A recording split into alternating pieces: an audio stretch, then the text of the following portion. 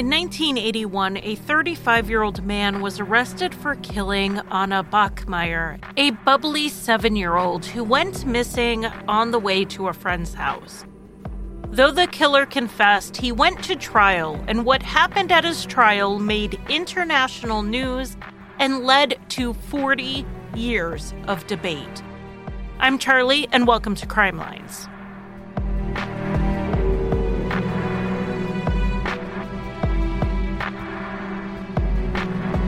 Welcome back to Crime Lines. This is normally my week off, seeing as Monday was the 5th Monday of the month. I usually don't release on those weeks. It just gives me a little bit of a built-in break throughout the year. But then Lena recommended this case to me, and it's absolutely fascinating, but it is on the shorter side, so it was perfect for just a general release bonus episode. I'm also obviously terrible about taking time off. I want to thank Lena for suggesting this one because I've never heard of it, and it really captured my interest. Fortunately, it made international news, so I had plenty of English language sources to use. This case took place in the German city of Lübeck, which is a port city on the Baltic Sea. We are talking the early 1980s, so at the time, Lübeck was in West Germany, right on the border with East Germany. Mariana Bachmeier grew up near Hanover with her parents until they split up, in part due to her father's alcoholism. Her mother, who Mariana described as cold, remarried to an even colder stepfather. Either Mariana's father or stepfather was a former Nazi soldier. It's been reported both ways, and it honestly could have been either or maybe even both based on their ages. Mariana's family was very religious and strict, so when she became pregnant at 16, her stepfather kicked her out. When she gave birth in 1967 at the age of 17, Mariana decided to place the baby up for adoption. She became pregnant again soon after, and while pregnant, she was raped by a neighbor. Just 18 years old, traumatized, and on her own, Mariana decided to relinquish custody of this baby as well. It was in 1973, when Mariana was 23 years old, that she had her third baby, a daughter she named Anna. She was older now and better able to care for a baby, so she retained custody. She also decided that Anna was going to be an only child. Mariana opted for sterilization after her birth. In 1980, Anna was 7 years old, and she and Mariana lived in an apartment in Lübeck with Mariana's boyfriend. Mariana had married after Anna was born, but not to the baby's father, but to a friend of hers from Pakistan. This is what we call a green card marriage here in the U.S. She was just helping him get a residence permit. They divorced as soon as they could and both moved on with their lives. Now, Mariana had experienced a childhood no one should. There was physical, emotional, and sexual abuse in her childhood, and then she experienced a violent rape as a teenager. She was thrown out at 17 when she needed her family the most, and she struggled to build a life for herself.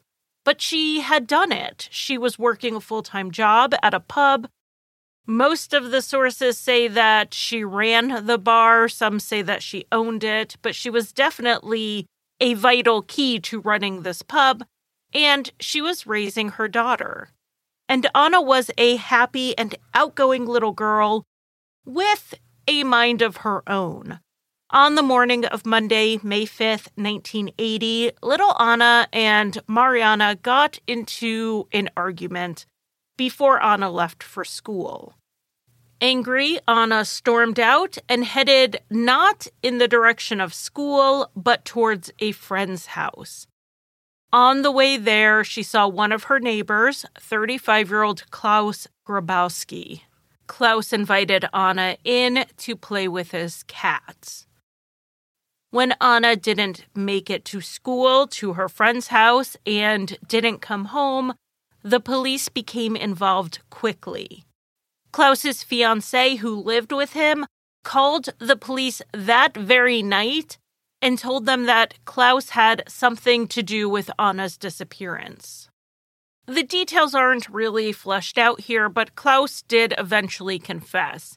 He said that he had Anna into his apartment where he hugged her or touched her in a non-sexual way. Anna then demanded that Klaus pay her 5 marks, which would be about $2.50, or she would tell her mother that Klaus molested her. Klaus told the police that he was afraid to go back to jail, so he held Anna in his apartment while he figured out what to do. He decided he had no other choice, so he grabbed a pair of his fiancée's pantyhose and strangled Anna. He then put her little body into a cardboard box and buried it in a shallow grave by the canal. Klaus's story checked out as far as him murdering Anna, but the investigators did not believe that this little 7-year-old girl had tried to extort him for no reason. That's ridiculous. They fully believed Klaus had either molested her or tried to molest her and she fought back, screamed, or threatened to tell her mother what happened. The idea that she demanded money for silence, a 7-year-old, is ludicrous. And about Klaus not wanting to go back to jail, that does check out. Even if his story was true, and Anna threatened to lie about him, he knew no one would believe him because he had previous convictions for assaulting children.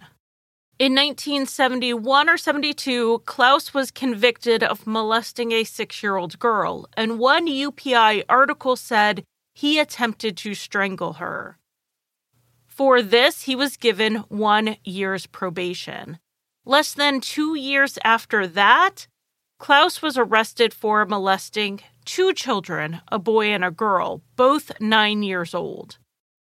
He was found guilty and sentenced to a year in a psychiatric hospital for treatment. In 1976, Klaus underwent a voluntary castration in an attempt to curb his sexual drive.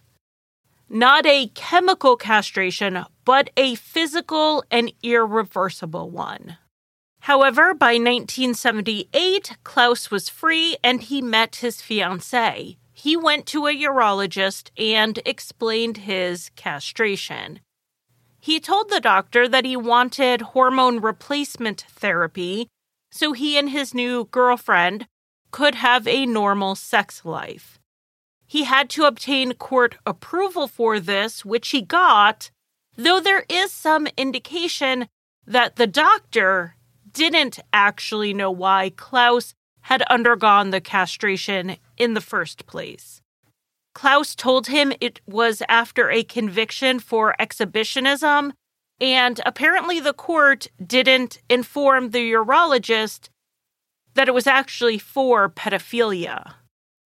So Klaus was a convicted pedophile who was getting hormone therapy to restore his sex drive. So he knew no one would believe him that he didn't molest Anna if she accused him. And Klaus was right. We are 40 years later and I still don't believe him. So Klaus's trial began in March 1981, 10 months after Anna's murder. The prosecutors couldn't prove that Anna had been molested, so they focused their case on the murder, which, let's be honest, was the more serious crime. Klaus molested 3 children already, having attempted to strangle one of them, and he had spent a grand total of 1 year in custody at a hospital. The murder charge was what was going to put him away.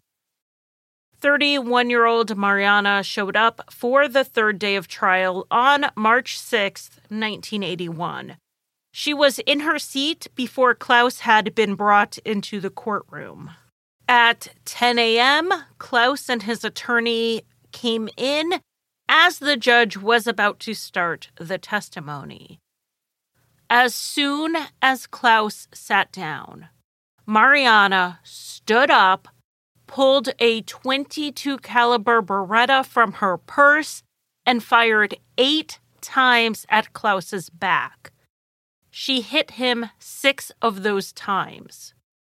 When she finished shooting, Mariana threw the gun on the ground and waited for the courtroom guards to take her into custody. The man who was with her, who I believe was her boyfriend, said, "She's really done it." Everyone else ran from the courtroom, including a group of 14 and 15-year-old students who were there for a civics class field trip. While I will question bringing 14 and 15-year-olds to see a trial about a child murder, I'm sure no one thought they would actually see a killing right in front of them. Shortly after they had Mariana in custody, she said that she wanted to shoot Klaus in the face, but didn't have the chance. And then she said she hoped he was dead. And he was. Klaus Grabowski died within minutes of hitting the courtroom floor. Due to West Germany's already strict gun laws, security checks in the courthouse weren't regularly done unless there was some indication there would be trouble. But Mariana had sat through 2 days of the trial calm and stoic. She didn't have any emotional outbursts or give any indication that she was a threat to anyone. Mariana was charged with murder and held without bond.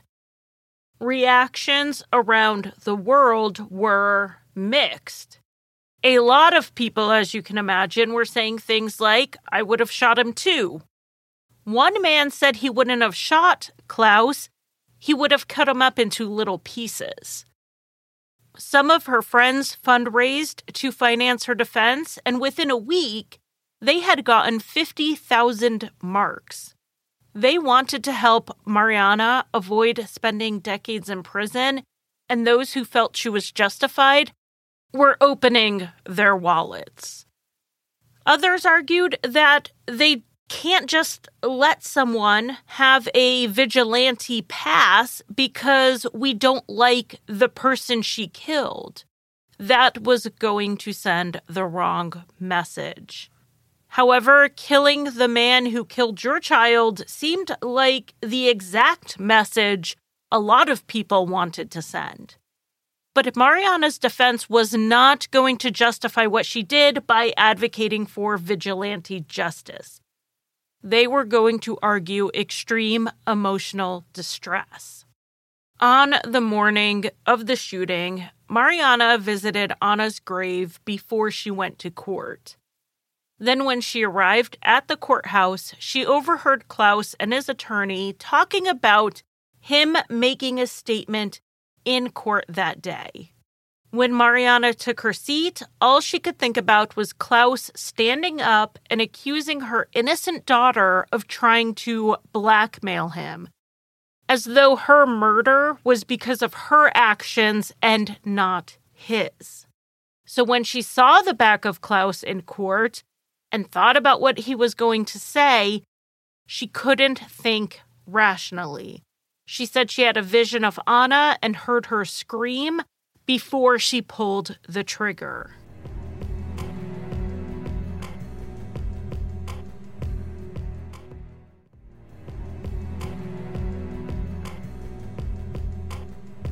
During one of the examinations of Mariana leading up to the trial, she was asked to provide a handwriting sample for analysis. This type of psychological analysis of someone's handwriting is called graphology, and some consider it to be quackery, but they were using it nonetheless. Asked to write whatever she wanted, Mariana wrote, "I did it for you, Anna," and followed it by 7 hearts, one for every year she had been alive. Proving that Mariana was emotionally distressed or had a mental disturbance would not be the hard part here. The biggest hurdle the defense had was the gun. Mariana was so overcome with emotion in that moment. Okay. And she just so happened to have a gun on her? A gun she bought a week before the trial? That sounds premeditated. Mariana initially said in an interview that she bought the gun for protection. Mariana did a lot of interviews before her trial, which is usually not advisable, but she had sold her life story to Stern magazine and used the money to help fund her defense. In these interviews, she talked about how public opinion was not very kind towards her in the lead up to Klaus's trial. It was a lot like what we saw in the Corinne Erstad case, where her parenting was being put under scrutiny. Mariana said it went so far that she was getting threats. But when her trial came around, her defense argued that she had actually bought the gun because she planned on taking her own life, and she kept it with her just as a way to feel a little bit safer. Mariana's case would take 18 months to go to trial. She spent most of that time locked up, but she had been released at some point shortly before the trial due to health reasons. The trial finally began on November 2nd, 1982. The courtroom was open for about 8 minutes on the first day, in which time 300 people tried to get into the 200-seat room. The only reason they even had that many seats was that they moved the trial to a state building. They didn't want to hold Mariana's trial literally at the scene of the crime, which was the courthouse. The judge had to close the court while they figured out which journalists and which spectators would get a seat. But this was just day one of an incredibly long trial. In all, it took 4 months from the opening to the verdict and sentencing. The prosecution initially argued that this was a case of murder and that Mariana had clearly planned it in advance and she had carried it out sneakily, which is an interesting concept in German law. The German word for this is Heimtückisch, which means insidious, and it is in the murder statute from 1941 Nazi Germany. It basically says that a murderer is someone who uses someone's defenselessness in killing them. An example that is often given and that I have taken from a 2014 BBC article is that of an abusive spouse. If an abusive spouse kills their partner during a beating, it can be argued it was manslaughter since the partner could have seen it coming. But if the abused party kills their abuser while the abuser is sleeping, it's more likely to be charged as murder because it was a sneaky way to kill someone. The concept is rooted in the Nazi view that some people are weak-minded. It's less of a crime for a stronger person to kill a weaker person who should have seen their murder as a possibility and done something to stop it.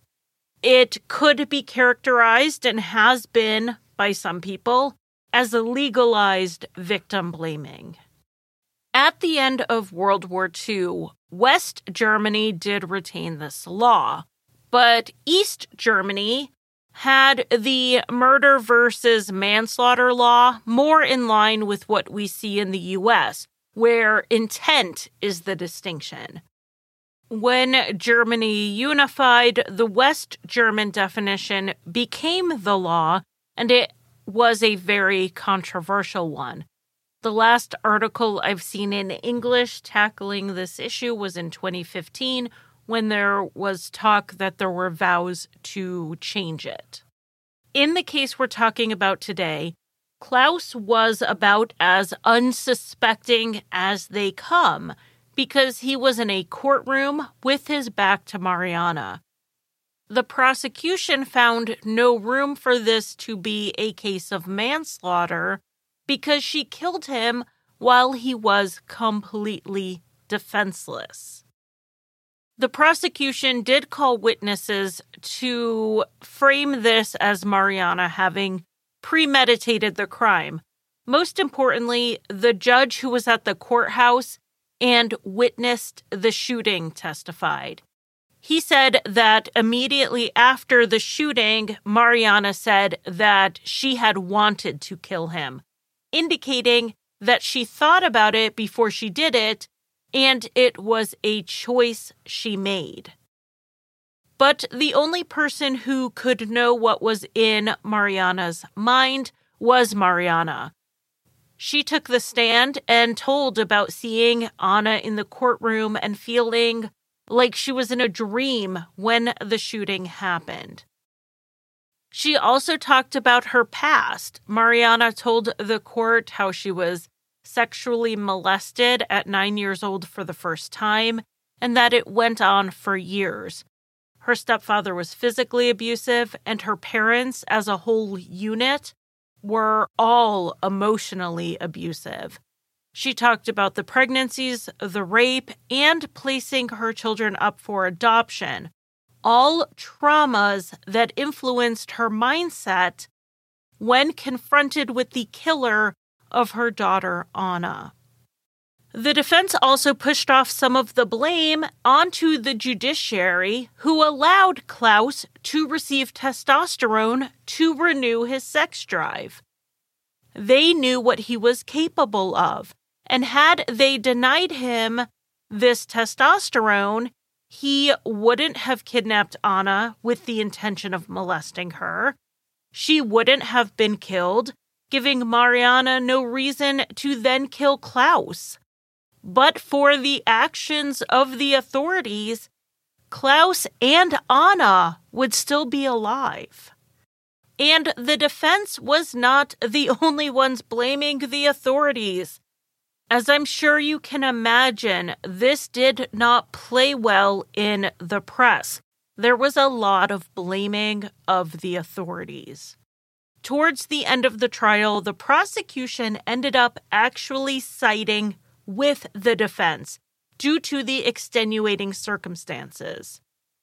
They were no longer seeking a murder conviction. They asked that Mariana be found guilty for manslaughter, not murder, and receive a sentence of 8 years.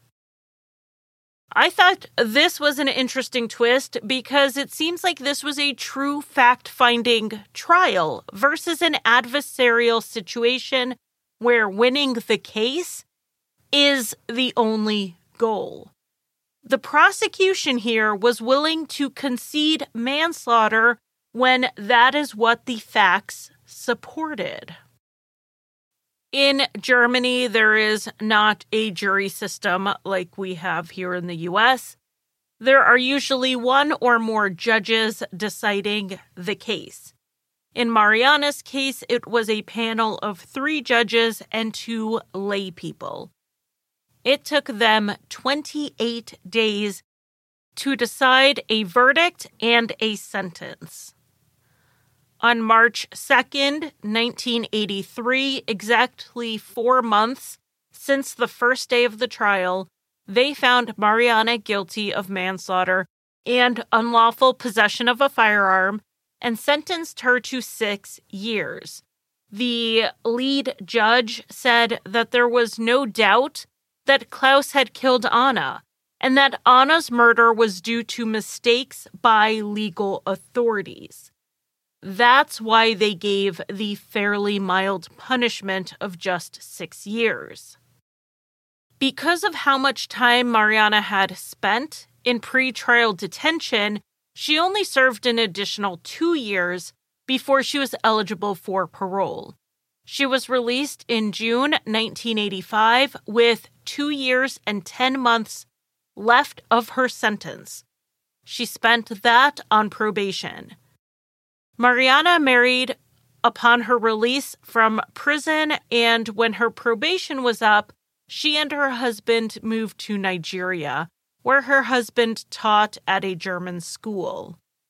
Then in 1990, they divorced, and Mariana moved to Palermo, Sicily, where she became a hospice worker. In 1996, Mariana was diagnosed with pancreatic cancer. She returned to Germany and died on September 17, 1996, at only 46 years of age. She was buried next to Anna in Lübeck. The debate over what Mariana did continued well after her release and after her death. About 10 years after the killing, Mariana admitted in an interview that the shooting wasn't quite the moment of extreme distress they made it out to be at the trial. She killed Klaus only after having thought it over. After Mariana's death, a friend told a story that, if true, takes all doubt away. She said Mariana had spent the days leading up to Klaus Grabowski's trial in the basement of the bar where she worked, practicing her aim with the gun.